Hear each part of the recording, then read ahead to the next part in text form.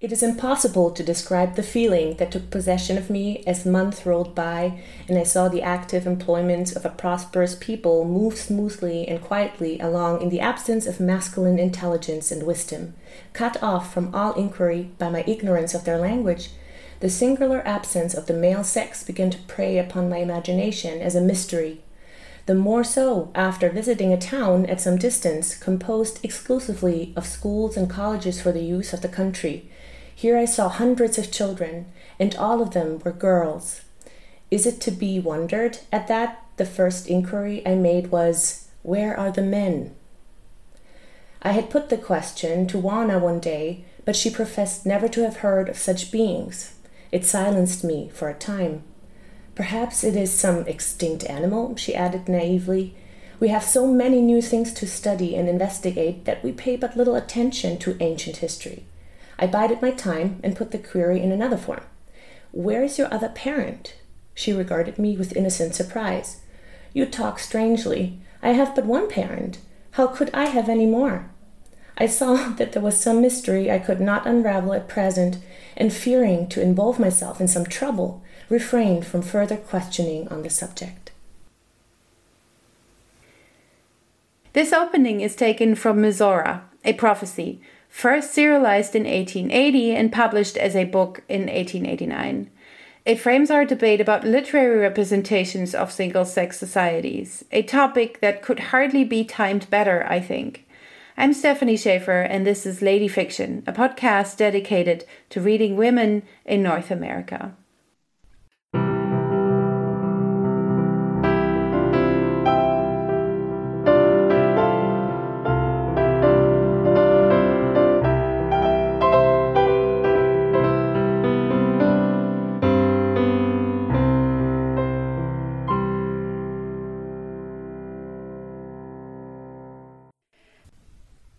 In the last weeks, the US has been shaken by an unprecedented leakage from the Supreme Court.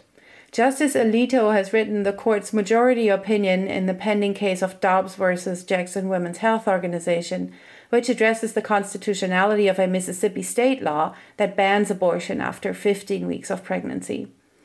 The final vote is expected in June or July 2022, a few weeks from now.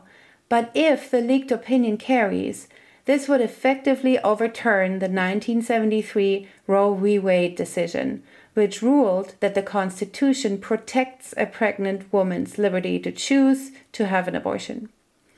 Overturning Roe v. Wade would not, of course, reduce abortions, but rather expose pregnant women to health risks if they choose to terminate a pregnancy, forcing them to give birth. Commentators have started talking about a post-Roe v. Wade era, where access to contraception as well as LGBTQ+ rights might come under similar attacks by a conservative Supreme Court, all issues representing the will of an evangelical and conservative, mostly white US populace. So, as we're watching a few conservative individuals writing laws that affect women's rights to making decisions over their own bodies, I think it is high time to address a literary take on this, an imagined world without men. Here with me today is Professor Judith Rauscher from the University of Köln, who is kind of an expert on this. First of all, she's the author of Eco-Poetic Placemaking, Nature and Mobility in Contemporary American Poetry, a monograph that is currently under review. But she's also the co-editor of Gender Forum, where she's preparing a special issue on gender violence and the state in contemporary speculative fiction. Her research interests include gender and queer studies, as well as feminist criticism and speculative fiction of the late 19th and early 20th centuries. And in this capacity, I'm super happy to have her as an expert on speculative fiction and gender. Welcome, Judith. Hi, Stephanie. I'm really happy to be here. I'm happy to have you. When we started talking about this podcast episode, we didn't know what would happen in May 2022. So it's on the one hand grueling, and on the other hand, I think a great example for how literature can become a laboratory for thinking about how the world might be differently. And the text that we kind of agreed on anchoring this discussion in is Charlotte Perkins Gilman's Herland, a novel from 1915, which imagines a world without men that is discovered by 3 male travelers.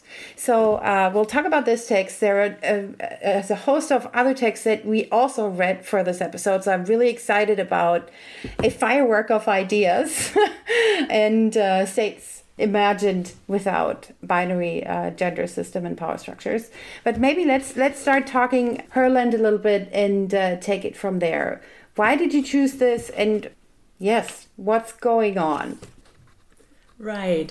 So why did I choose this? I've been interested in single-sex societies for quite a while. And the first one I ever came across in classes was Gilman's Herland, because it's arguably the most famous of its kind. And then as I was taking other courses on women's literature, I came across a few other ones, The Female Man, for example, a text from the 80s. And then I was starting to wonder whether there were other ones. And I started digging, and there are there are many. Yeah, there are a lot. And so I chose Gilman because she is the most famous, and a lot of people know her work. And she also arguably represents one of the main strands or of this type of narratives, which is the feminist utopia. Yes, exactly. And in the opening quote, which was not from Herland, but from another text that we're going to discuss, you kind of pinned this also down. What do we do with this absence of men? Why are there no men? And don't those women that live in those societies have 2 parents? And then the answer is, it's strikingly, why I have 1 parent, all's good. I don't need a second one. So the key question that's always in debate in these texts is, how do they reproduce? What are the futurities of these utopian communities when they don't have men? How do they procreate? Let's get this out of the way and answer it for Herland and also maybe for the other texts. And then we can talk about about all the other things that come with having single-sex societies. Right. I didn't want to be super mysterious about this, although, as you've said from this quote from Misora, in these texts, it's also often constructed as a mystery. So the people who come in from the outside are wondering, and in this quote that I've read, it's Vera, it's the narrator who comes in from the outside, and she's wondering, where are all the men? So yeah, so it's constructed as a mystery. But let's get this out of the way. Both in Misora and also in Herland, women reproduce without men. In Misora, they reproduce scientifically with sort of some chemical process that isn't explained further. In Herland, they reproduce via parthenogenesis, so out of themselves. They essentially, they reproduce from within themselves. Yeah. And so biologically, there's no need for a male counterpart. And while that's really one of the intriguing questions about the text, there's so much more that goes beyond this that is negotiated. What I find interesting is, and maybe we can start from there also, why are there so many texts around the turn of the 19th to the 20th century that come out, a time that's also the time of the fight for suffrage, which finally comes in 1920? Which is written into law. It's the time of the woman question, so to speak. So that would be one of my tentative answers to this.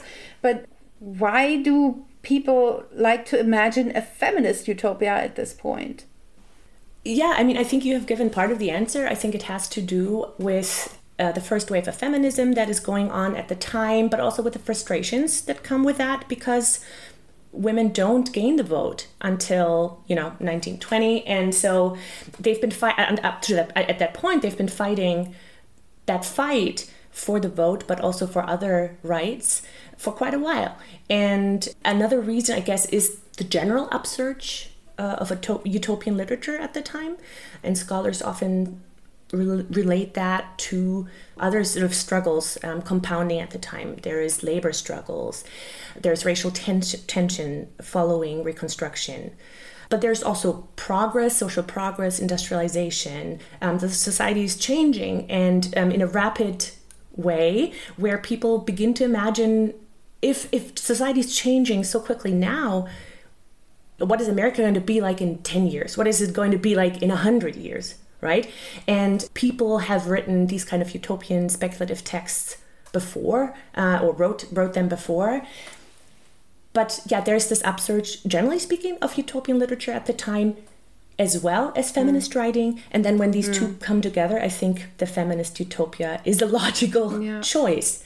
And then there's another period where that happens, and that's during second wave feminism. So during the 70s and 80s, when we get, again, a big number of these feminist utopias or single-sex societies. Yeah. So the utopian genre here is one that articulates social criticism of the status quo in the present. So the one present would be the 1880s. The second one would be, which I find so intriguing, would be the 1960s and 70s, and says things as they are not okay, to say the least. And a better world would be possible or a better world might be possible if we could do away with a few reality effects here and turn into a different place. So the utopian, on the one hand, is the beautiful, and on the other hand, it's also, in these texts, the no place. In Herland, we have three male travelers who are discoverers, so like pioneers, kind of. So Herland is a place that is located behind the mountains. And maybe we can quickly talk about what kind of place, how they get there, what they come across, and then, as this is the latest, the 1915 publication of the text that we're looking at, look at the other places and how the travelers discover them or how they get there. Right, absolutely, of course. Yeah, so in Gilman's text, these three travelers, as you said, they're explorers, and they go to South America, and they've heard rumors about this strange land of women in the mountains, in a valley cut off civilization. And so they go and explore, and they use technology, like they fly there, which is how they come across this valley or this land, which has been separated from the rest of the world for centuries, if not longer. And they land, and they find that it's a land of women. So I guess what is sort of inscribed in that, of course, is this imagination of exploration, of discovery. As you have suggested, there's this idea of the lost race, which is also prominent at the end of the 19th century and in the early 20th century in early speculative fiction, right? This idea that you discover a land and a people that has not been in contact with the world, and that works differently from your own society. So yeah, again, as with the long tradition of utopian literature, there's always this comparison. And the men who enter Herland in that case, they also, of course, compare. They compare the land that they see, which is beautiful, and everything looks well designed. Everything is clean. The women are beautiful. They're sort of Amazonian in stature, and they are. That's also mentioned explicitly in Gilman's text. They're of Aryan stock, which is, yes, of course, so it's also something that's also an outspoken racial tendency there to preserve whiteness also. Yeah, right. So this is in South America, but of course the women that they find are European women. Yeah, absolutely. Yeah. And maybe it's important to note that the three discoverers, that you can put them in the character scale more or less. So the first person narrator is the one who kind of does best with dealing with this society. He marries one of the women and kind of gets the best of both worlds. So the question is, what do the discoverers do with this discovery? Do they integrate? Do they break away from it? Do they leave? And then the other two, Jeff is a tender soul. He's too romantic. And what's the other guy's name? Oh, I always keep blanking. Terry? Terry? Yes. Terry. He's a rogue. And Terry is a rogue. He's a ladies' man, but not in a good way. No. So he really is out to conquer, and he fails miserably. Absolutely. Yeah. The women.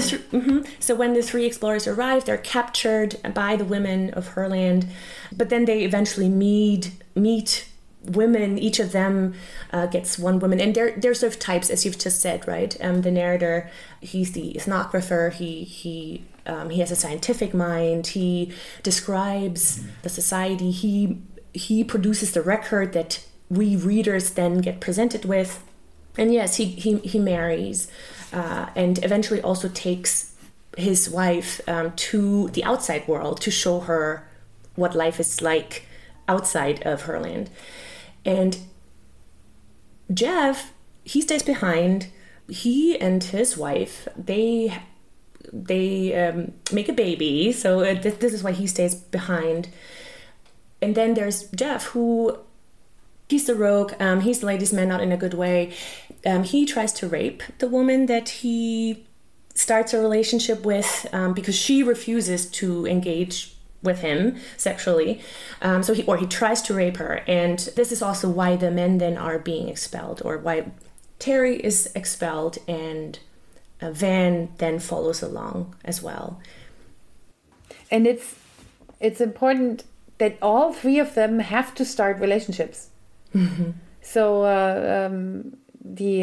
as you said, I mean, Van Dyck, the narrator, is an ethnographer, so he has a more or less scholarly perspective on things. But the romance plot has to happen. That's how the narrative works from Van Dyck's perspective. Because the women are so beautiful, of course, they're there to be conquered, and every man does his conquering in his own kind of way. Absolutely.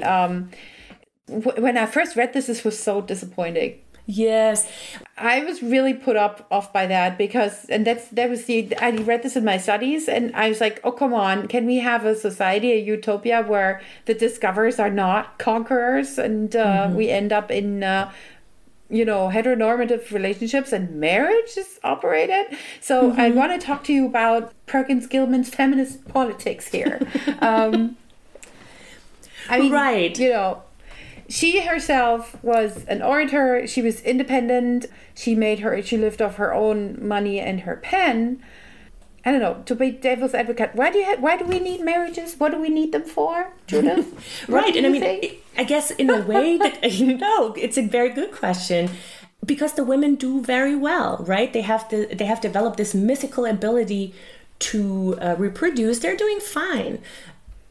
Also, sort of within the logic that Gilman places them under, where not only are they doing fine, they're doing very well because they've established the system where only the best of them reproduce, and so they've perfected their society. This is actually why they are so beautiful, and why they're so athletic, and all these sort of and so smart and everything. So they're doing very well. But then, as it turns out, once they see men, at least some of them, the ones that we were sort of told more about, they realize that they've been missing something, right? And it's interesting, they've been missing something, but then again, and this goes to what you're saying, right? Do we need those heteronormative relationships? I mean, there's these heterosexual relationships that are being introduced, but they're not necessarily or strictly heteronormative in the context of the time. Because the woman that is paired with Terry the rogue, she also is passionate like him. This is why the two come together in the first place, right? She's strong-willed and she's passionate, but that's also why she refuses him, and why he has to try to use violence to get her into bed, which he fails at also because she's protected by one of her sisters. And the partner of Van, the narrator, she's smart, and she is of the scientific mind like he is, right? And she also refuses to sleep with him, at least initially, because she wants to travel the world with him eventually, right? And doesn't want to give up her career and so forth. So it's not strictly heteronormative in this way. The one sort of very traditionally heteronormative relationship that we then get is between Jeff and his beloved, who is as romantic and traditional as he is. Yeah, so Gilman gives us these different options, but the frame still remains strictly heterosexual. Yeah. But I mean, of course, with these three pairs, we also have a scope, right? A variation of how relationships can go. And at the end of it, I guess I'm happy here with your answer. So it is feminist, in that it projects women's desires, and generally, I think a critique of domesticity, because yes, I mean, Jeff, he's so soft. He really is also, the kind of the laughing stock. So masculinity is formed and shaped by the feminine ideals, and he kind of manages to integrate and stay there because he's malleable, and the other two kind of preserve their own personality and make compromises. And of course, I mean, there's poetic justice in the fact that, the narrator has the most successful relationship, so to speak. Right. No, but I do share your frustration. Right. No, I get it, because it's not as queer as one would maybe hope or imagine. That comes much, much later, where that option is something that these authors bring up. And I mean, it is still it is frustrating because there was queerer literatures out there, right, at the time. Sexology was talking about non-straight, non-heterosexual desire, and but that doesn't really come into this text. And in that way, to maybe also go back to that initial sort of question, to go back to Perkins's feminism, it is in certain ways conservative. But then also for its time, it was still, was still radical in other ways. Yeah, it's the typical white feminist, politically organized feminist approach to say, we demand equality. We don't want to overthrow the system. We don't want to, do everything, do away with the world as we know it. So. Or only overthrow the system in certain ways, right? Because Gilman was imagining that if women were freed from childcare within this sort of nuclear family, because in her land, children are taken care of in like kindergarten type, school types places. They're not necessarily with their mothers. Mothers can pursue their careers if they so wish, and also not everybody's a mother, so other women step in, right? So she imagines women freed from these kind of restraints. And is radical in that way. So she does imagine a radically different world for women in that respect, but not in other ways that we could maybe think of nowadays. Yeah. And of course, I mean, we have to mention the other texts that she wrote that is so iconic, and that negotiates motherhood, namely The Yellow Wallpaper. A text that is basically about a postpartum depression, where a young mother is kept from doing anything other than lying around and staring at the wall. She's not allowed to have any food other than broth. She's not allowed a pen or paper. No drawing, no nothing. She's just supposed to rest, and over this resting, she starts going crazy. So Gilman is the figure who negotiates motherhood that has been long canonized at the turn of the century, and motherhood in her land also is kind of out. It's taken out of the picture. It's not a burden anymore. No, it's not a burden. It's become something like a religion, right? Yeah. So in a way it's supplemented, but so everybody reveres mothers. Everybody reveres and respects children. And of course, all of that is also part of this logic of perfection, because it's children who always represent more perfection.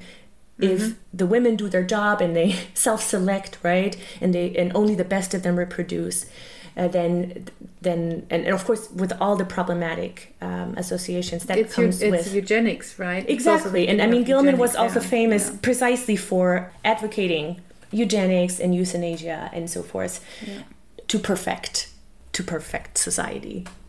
Yeah, the white race, so to speak. Problematically so. Yeah. Yeah. So Gilman's is the text that comes latest in the kind of selection that we prepared for this session. Yes. And looking back at the other texts, I also find it the least revolutionary in this way. And I really want to talk about Misora, which I, thumbed through digitally, and which works differently. So here the discoverer is a woman. Mm-hmm. And there's a kind of a long frame narrative to this, where she also, the question is, how does she get on the road? Why does she travel? I mean, she's happily married. She's a Russian American. She's a Russian. She's a Russian. Yes. She's a revolutionary. She has to leave the country during the revolution, during the backlash, and then she sort of she escapes, I think, via Siberia, which is why she ends up at the North Pole, and she spends some time with Inuit there. That's sort of part of that long frame narrative that you were talking about, but a very interesting one, right? So it's not like she doesn't go straight to Misora, but eventually she takes up this challenge that one of the Inuit poses to her, saying, like she wants to go to the US. She wants to row home towards France across the North Sea. Right, and fantastic. So, and there's this challenge that one of the Inuit poses to her, where it's like no man has ever managed to cross to go across, right? And she's like, well, I can do it, and so she does, and she gets sucked, she gets sucked into this maelstrom and sort of gets sucked under the ice. So this is, I imagine, right, into this. Almost magical, luminescent world under the pole, right? It's this sort of hollow earth idea, right? Where she's like she's sucked into this world where, of course, it's not cold or hostile, but it's like Italy. It's even balmier than Italy. I was quite taken with the description. No, absolutely, it's paradise. Raw meat with the Inuit, and she learns to survive there, and she also likes the fact that she, is adapted to cold climes, so it doesn't bother her, but it's really kind of, discomforting, to say the least. And then all of a sudden she ends up in this beautiful female-only world where all the women are blonde. That's one of the most important points from the beginning. Yes. So all the people who are there are blonde, but then they're not as pretty as the Herlanders. Right. I mean, I guess they're also not as pretty. No, they're described. So there's ways in which that text is like Lane's text is similar in that, yes, they're also blonde, and in that way they're different from the narrator, who has dark hair, and that's also made much of, right?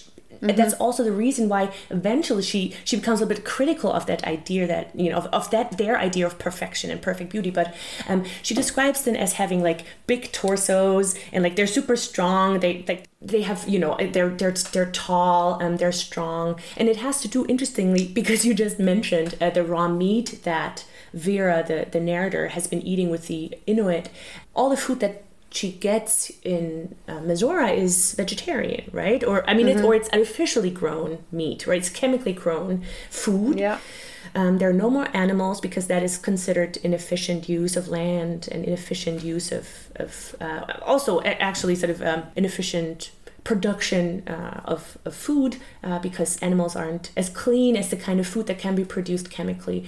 So the women that she encounters there are very advanced scientifically and technologically, which is also why I find this text much more interesting than Herland. I mean, there's some mention of like vehicles, motorized vehicles in Herland as well, but I mean, that's like 35 years later. And Mary Bradley Lane also imagines these kind of vehicles and like communication technology, like Zoom and weird stuff. They have everything. It's pretty amazing. And I mean, this is throughout the text. I think science is spelled with a capital S.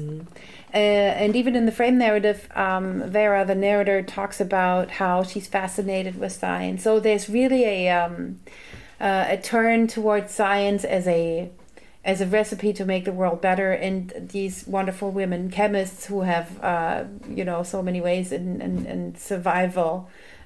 They really are also an ecologically better community, because they don't have to go through all the eating the animals and polluting the world from that perspective. That's what I just thought when you were speaking. It's also an ecologically cleaner world that they leave. Right. Their footprints are Absolutely. Cleanliness is super important in everything, in food, in the surrounding. And that's sort of part of the argument or part of the...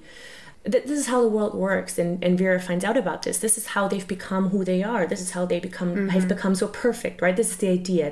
They're surrounded by beautiful nature, and they're in clean air and clean water, and they're eating clean food that they have sort of artificially, produced. And it's so clean that they have become the best that they can be over generations, and they've again perfected themselves. And of course, and then that's where sort of the dark side of it all comes in again, because Lane is as racist, if not more so than Gilman, where part of that development towards perfection is, and they sort of explicitly say, so they have bred out, or, undesirable traits, including, dark hair. Certainly there's nobody who's not white. And while men have also been lost in the process of perfection, right? They've, in a way, actively eliminated men because they were sort of polluting society. And then luckily, they were so proficient in science that they also found a way to keep society going, right? But there's this dark side. Can we quickly talk? How did they lose the men? I mean, lose is actually not right. So there's this moment in the text, which I also find very interesting, where they go through the history. History is not talked about much in Mesora. It's sort of forgotten because it's, it's so ancient history is not something that concerns the women anymore. But Vera, of course, is interested, right? So she always keeps asking, where are the men? And so eventually she gets an answer. And the story is sort of, there were wars and a lot of men died. I mean, there's sort of these, essentially there was a civil war, right? And everybody started killing each other. A lot of the men died. And eventually women were so fed up, but also afraid for their lives and the lives for the children, that they take over the government, and they create a women's republic that for about 100 years, that's the initial plan, I think, they want to keep men out of government, and they introduce all these kinds of reform laws that also women suffragists or feminists at the end of the 19th century are sort of fighting for, right? They introduce all of these reforms, but one of these reforms that they also introduce is that everybody who is violent, or again who commits a crime or exhibits any sort of undesirable traits, is taken out of the reproductive system, in that sense that they don't get to reproduce. So there's eugenics, and it's this very short phrase where it's like, so they put in these laws where everybody's imprisoned or can't reproduce who commits crimes or is, in some ways not a perfect citizen. And then they say, like, after a few decades, the man question had sort of solved itself, right? So men take themselves out of they're essentially eliminated. And then once women realize that they can sort of reproduce chemically, they just give up on producing man children. It's like, what is this weird vocabulary I'm using? But like, they just have only girls. And so this is how Mesora comes about. Yeah. And it's interesting how this narratively is presented, right? It's matter of fact, that's how it was. That's how it worked. And of course, at the turn of the 19th to the 20th century, we also have all these anxieties around the replaceability of men if women should get the vote, if women should have more rights. I'm thinking also of Charles Dana's Gibson Girl, a figure in visual culture who comes up as parallel to the New Woman in the 1880s and 90s, with the big hair and the very, very athletic. She rides bikes, which is scandalous, and there's lots of cartoons that show those healthy, sprightly Gibson girls examining small men under a magnifying glass. So you have these minuscule men who can't keep up with these fabulous new women. And there's a huge argument about women going astray, the family order being destroyed if they should have more rights, or, have the right to keep their own money if they're in a marriage, if they make money, if they had rights to children, and so on and so forth. And it's very much an uncanny resonance with the contemporary arguments about women's bodies and Roe v. Wade and the turn of the conservative SCOTUS We started out with this, and it's uncanny how it works, because one of the key arguments is that the babies or the embryo's rights have to be protected, and there's a human rights debate going on with that's linked to fetal personhood. So if you conceive of the fetus as a person, then the person has human rights and can't be aborted, can't be subjected to violence, and so on and so forth. And it's uncanny how women's choice, women's bodies, women's self-determination is just talked over. No, and exactly. But preserving. And these women, of course, this is also, I mean, what these texts, of course, then, comment on, right, is the struggle for women's rights, and which, of course, are also then human rights. There's a lot of debate about, it's not no coincidence that, marriage is also done away with, right? As men are being done away with, marriage is done away with. Suddenly, these women are full citizens of their respective countries, obviously, right? With all the rights and all the responsibilities, and they have access to education, and they've access to all jobs. They have to do them also, but they excel at them. Right, and this is part. So in both the mental abilities are not questioned, and also the sort of physical abilities, are not questioned. And again, that's interesting because, right, the 19th century is steeped in these ideas of separate spheres, and women being physically weaker, naturally so, and morally superior maybe, but certainly not intellectually. And then what these women, what these authors also sort of argue is, no, that is of course partly socially produced, right? Women are kept weak, women are kept uneducated, and this should change, because only then women can sort of develop their full potential. And they can be full people. I think, where the utopia as a genre also comes in as an ideal genre, because it features, going back to Morris, it features long descriptions of how the state actually works.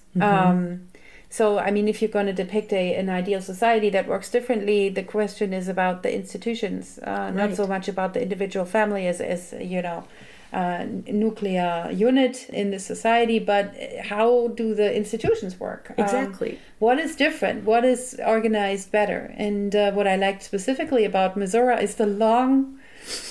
sometimes it's a bit dry, but it's very in your face. A description of how an education system could work. They're in national colleges, they're paid for by the state, the teachers have the highest regard socially and financially, only the best teachers get to teach, and they teach everything. So we don't even have to talk about women, being confined to crocheting and doing needlework or stuff like that. I mean, they teach everything. Absolutely, and I love that. Really egalitarian. Really, yes. And what I also love, they also teach in these lecture halls they're just like streaming, essentially, right? The best lecturers give lectures, and then the public can go. There's public education, right? People can go and get like a sort of, get a streamed image of the lecturer and get the best like everybody in Missouri, wherever they are, whatever they do, they can have access to the best education, even sort of lifelong learning, right?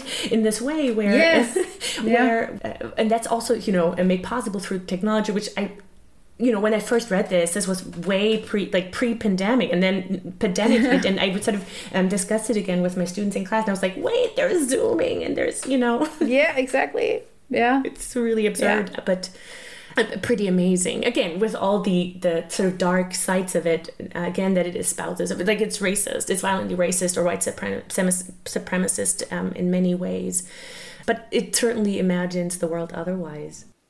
And it does. I mean, it does even out differences in diversity. That's what all utopian fiction in a way does. I mean, everybody has to stick with the system. Everybody has to be a member. Everybody has to participate. There can't be any strays from that. So that's the, I'm not, in the turn of the century, racism is the ideal solution for that. To say, if we only had clean food and a clean environment, then our people would be so much better, and they would be physically healthier. In Missouri, what the women do, what Vera is so fascinated with, is breathe deeply. I'm like, geez, they're all yogis, Yes. one woman can have 225 square inches of air into stream into her lungs, and they do this as a performance. They I breathe so deeply, and then they breathe out again. And I laughed loud when I read it, but it makes so much sense with contemporary understandings of what a good life might be. But then again, it has this uncanny racial utopia, white supremacist tinge that doesn't work at all. Exactly. So diversity is not okay, and it's not happening. No, everybody that only comes much has later. to be member. Yeah, that only becomes much later, where people begin to imagine a better society that includes diversity and difference. Much of these early stories are about getting rid of that difference, getting rid of that's the imperfect. And of course, again, from whatever the perfect is, then yeah. But this again is all pre sort of Third Reich and whatever. But this is a very prominent idea in these early texts, at least in these two earlier texts. Yeah. And I mean, this is a good seek also maybe to a short text that we also read. Lily Devereux Blake's Divided Republic, an allegory of the future, published in 1885. I mean, the title is already the program, The Divided Republic, an allegory of the future. It's a shorter text. It hinges on Lincoln's quote, "House divided against itself cannot stand," from the Civil War. So this is Reconstruction at its best. And it, like 1848, like the first wave of feminism, it uses a key moment in American history and texts around this moment, namely the American Civil War, to say a portion of the population has been overlooked, and it's high time that they're given their due and that we work towards an egalitarian view. What the 1848ers, Elizabeth Cady Stanton, did was basically write a Declaration of Independence where they replaced the English tyrant king with man who has become a tyrant to woman in the family of man. And they directly take it from there. Now, what Devereux Blake does in A Divided Republic is basically sketch a revolution where the women just leave. Right. Because they haven't been given the right to vote. So they just start walking. Exactly. So it's not. So here it's not a foreign land, or in later texts we get foreign planets or whatever, right? Or a future. It's not that. It's just the West, right? Women from the women of the East, as you say, they're fed up with not being given the vote, not having sort of equal share of sort of sort of having a share in wage earnings and whatever, and so they decide to go west, and they go to the territories, and they establish a women's republic.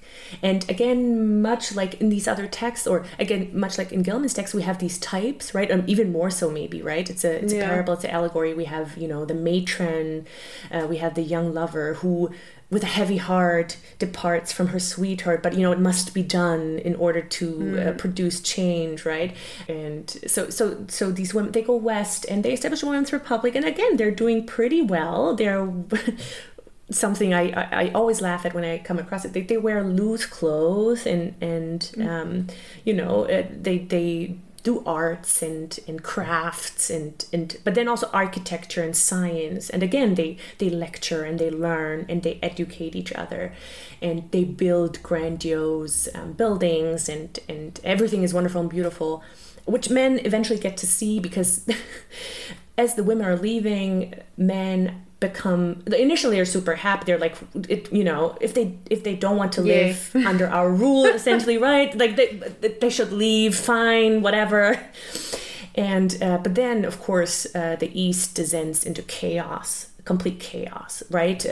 Men are drunk and dirty, and they kill each other or whatever, and so everything sort of goes to waste, and they become really desperate and eventually come see the women begging for them to come back. And what they see then, of course, again, is this contrast.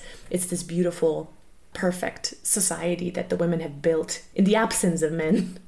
Yes. Yeah. And begging them to return. And I think the turning point comes when a deserted lover petitions to Congress for the women to return because he can't live without his is it Cecilia? He can't live without his Cecilia. I think it's Rose. It's Rose. There's also Cecilia. Oh, it's Rose. Cecilia okay. Well, is the one Rose, who, again, with a heavy heart, she leaves her whole old father behind. So she's the caretaker, right? And it's very much emphasized in the beginning also that, you know, these women, they don't go out of spite or because they're man haters, right? They go because they have no choice.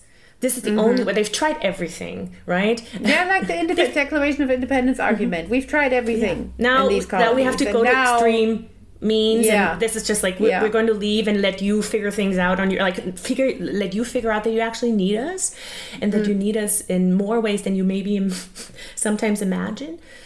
And and eventually men come around and give the women voting rights and equal pay and everything they desire in return for the women coming back to the East. Yeah. Yeah, and society is, quote, reconstructed. Yeah. No, so absolutely. It's rebuilt in a better way. It's also a rendition of that American Jeremiah ideal where, you know, we had good beginnings, but then things all went to pieces and now we have to rebuild. And, absolutely. It's the women who are really the laborers, the caregivers, and the ones who keep everything together. Which, you know, because the men basically lose it when they have nobody to look after them. And of course, again, what comes in there is so it's radical in certain ways and it's super conservative in others, because again, there's this idea that of course women are morally superior. Of course, men will drink, they will kill each other when women aren't present as this sort of balancing or, you know, moralizing presence. But there's also this idea that yes, there is this utopian women's republic in the West, but the real utopia then happens when they unite. When they unite again, and then everybody's really free. I think that's sort of I'm paraphrasing, but not much. This is essentially how the story ends. Everybody's only really truly free when they come together and when everybody has equal rights. Yeah. And I mean, again, it's an affirmation of the binary model. So one of the questions that I had for you is how is there queer potential in these texts? For just doing away with the binary model with the power structures that come with this. Yeah, it depends, I guess, on how you define queer. If you define it narrowly in terms of non-straight, non-heterosexual desires or so forth, no, not much. This is not something that these feminist writers at the time think about. Women are not, when women are left alone, they are left alone to other pursuits than sex. Desire is not on their mind. They're not sexual beings in that way. Queer in the sense of not entirely heteronormative, or in terms of challenging conceived notions of what a woman is supposed to be like. Yes. So in terms of sort of in terms of gender roles and gender, yes. But again, what as you've said, what remains very clear is that sex binary, that sort of this biologistic idea of a sex binary. What is challenged only is, in a way, what women do with themselves, with their bodies, with their minds. But not there's no questioning in those texts, at least, of heterosexuality as a structuring principle of society, or of this binary sex gender system, really. No. Yeah, that's a great explanation. I also think, again, these women are shown in relation.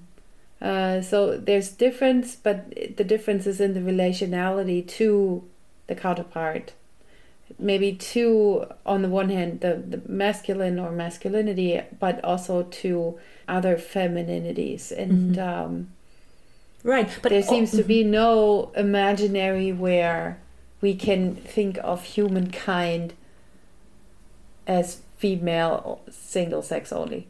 I mean, in certain ways, again, this comes later and later, post-war versions of this narrative where lesbian desire or queer desires come in, and where actually sex comes in, and so necessarily it's sexual or queer. But in those early texts, that's not the case. But in terms of relationality, I mean, I like what you said earlier. There are different relationalities that are being imagined. It goes beyond the nuclear family. Society, communities are being imagined differently, and that's also one of the reasons why I'm interested in those texts, right? Because there's a political imaginary and there's a social imaginary that is interesting and not necessarily super new or it's not necessarily something that you haven't heard before, but still, right, it's quite striking in its time in certain ways. At the end, it's always also about, in these texts, national survival. I mean, empire is written large in this context. We talked about white supremacy, racist tendencies to perfect what American society might look like. This is also under the impression of immigration and immigration regulation laws.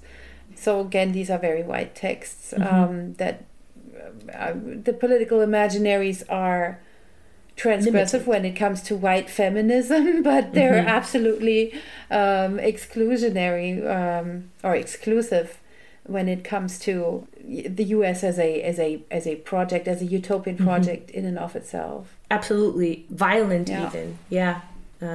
Absolutely. And I mean, speaking of violence, I don't know whether you also want to talk about that other text by Jack London, because it represents this other kind of, or it represents the flip side in a way, because it imagines an all-male society. So, generally speaking, we get many more all-female societies. All-male ones are very, very few. There are some androgynous ones, but there are only very few all-male ones. And Jack London, maybe because all male societies in that logic don't serve so well for a utopian no, not at all. Place. It can't be beautiful. No, it also can't be a no place. No. I don't know. In that exactly. In that logic, it doesn't work at all. And I mean, in London, it also doesn't work. So, right, it's not. This text is not a utopia. It's a parody of utopia. Initially, the narrator. Who is, I mean, the title is The Strange Experience of a Misogynist. And so the narrator is a misogynist, right? He doesn't like women much. And suddenly, one day, all I mean, I want to say women, but it's not actually that. It's all females of the earth disappear, which makes that story also super interesting, because it's not only women, it's also all female animals, including bees, and that's explicitly mentioned, which of course causes all kinds of problems.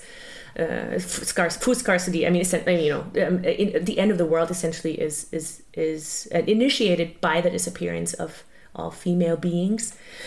So it doesn't go well. The all male society doesn't go well. And what we can maybe quickly say about London's text, published in 1897, so it's also around that time. Of course, it's a parody, but it also is a parody on communist thought, right?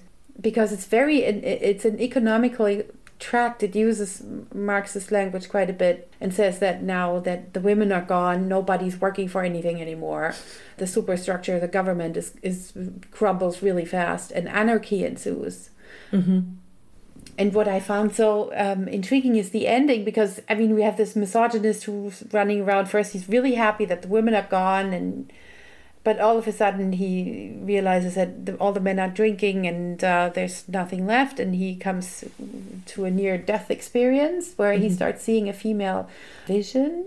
And it turns out, and that was such a surprise, it turns out this vision is a woman he knew before that he didn't even know he was in love with. And that struck me as like, okay, where does she come from? So there was no talk about the life before. But then all of a sudden there's Laura. And when I started thinking about this Laura, he wakes up and says he's going to propose to her right away, because this is a feverish dream that he's had. So this Laura also represents all the beauty, all the companionship. She's taken straight out from Petrarca and from love sonnets. So Petrarca dedicates all his sonnets to Donna Laura. And the English sonnet tradition, the love sonnet tradition, takes up this logic of Laura. So it's not a coincidence that she's called Laura, because the turn is towards love and, being loved, indulging in art, turning towards the beautiful. And that's the antidote to this economic speak. that we have throughout. And he happens to be a writer, but he's not writing anymore because his stanzas don't self-reproduce, is what he says. His other friend, the actor, has totally gone off the rails. So even art is stalled when women are gone. Right. I mean, I think London is poking fun at a lot of things. I mean, he was a socialist, so I mean, I guess he's poking fun, definitely, or he's, you know, showing that sort of the complete absence of women, or like the complete absence of government, you know, produces problems, obviously. But the ending, I think, is this like cop out. It's also this tradition of, oh, I woke up and it was all a dream, and now I've gone through this experience, or like this, you know, imaginary experiences of living in a world without women, and suddenly the bachelor or the misogynist realizes that really he does need a woman in his life, and yeah, so he runs off to Laura. I find that story very interesting in how it manipulates genres and how it parodies them, but also uses them partly seriously and partly satirically. And so it starts as this utopian, or at least in the eyes of the narrator, it's this perfect world now because all the sort of gibbering women are gone. But then again, it descends into this dystopian nightmare. It's more of a dystopian. Exactly. Yeah, post-apocalyptic. Exactly. Thing. Yeah. That's true. Yeah. So we've discussed a roster of texts that all, you know, deal with the role of women and maybe the necessity of women to be in the world, and the question of equal rights and representation.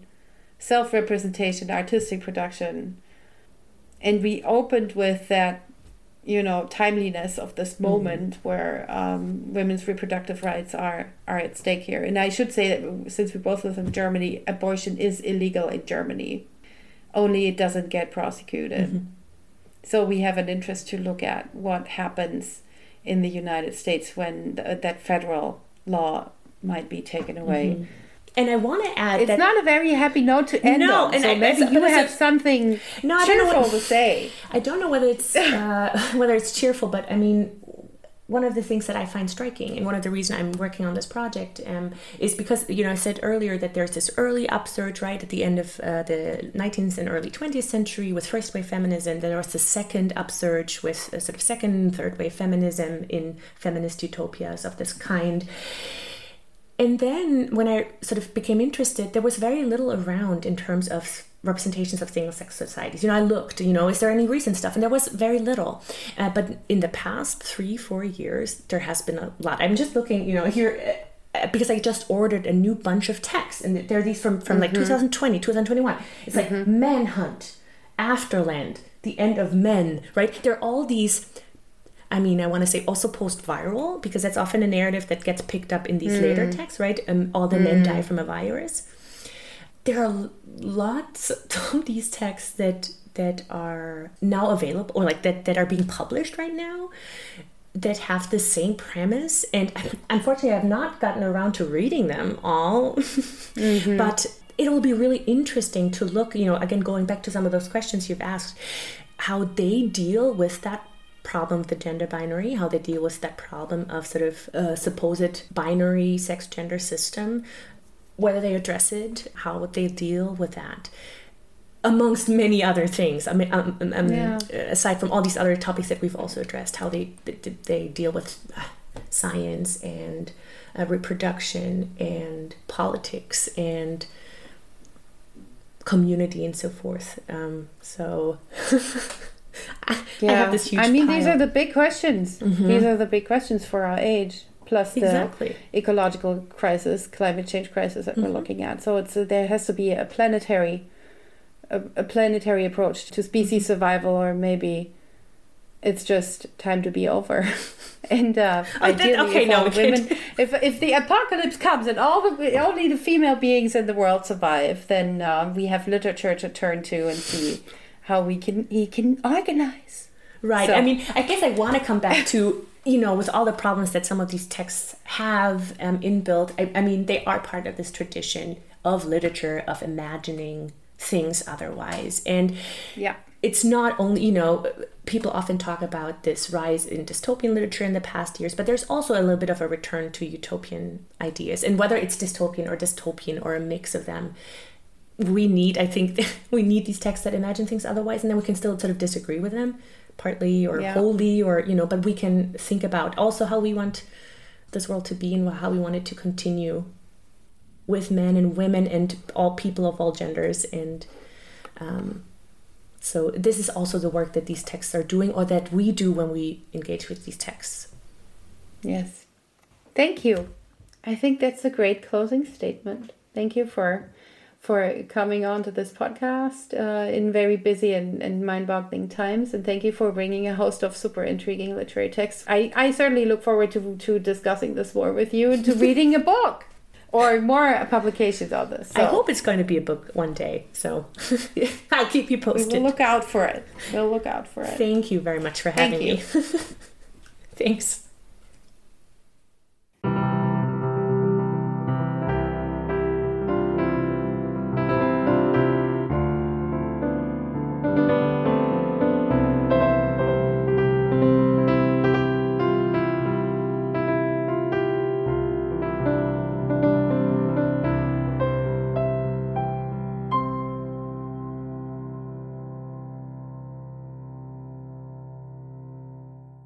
And just so you know, once again, the views and opinions expressed on the show are those of the guests or the host, not the Americat Centrum, which does not take any institutional positions on politics or policy. Thanks again for listening.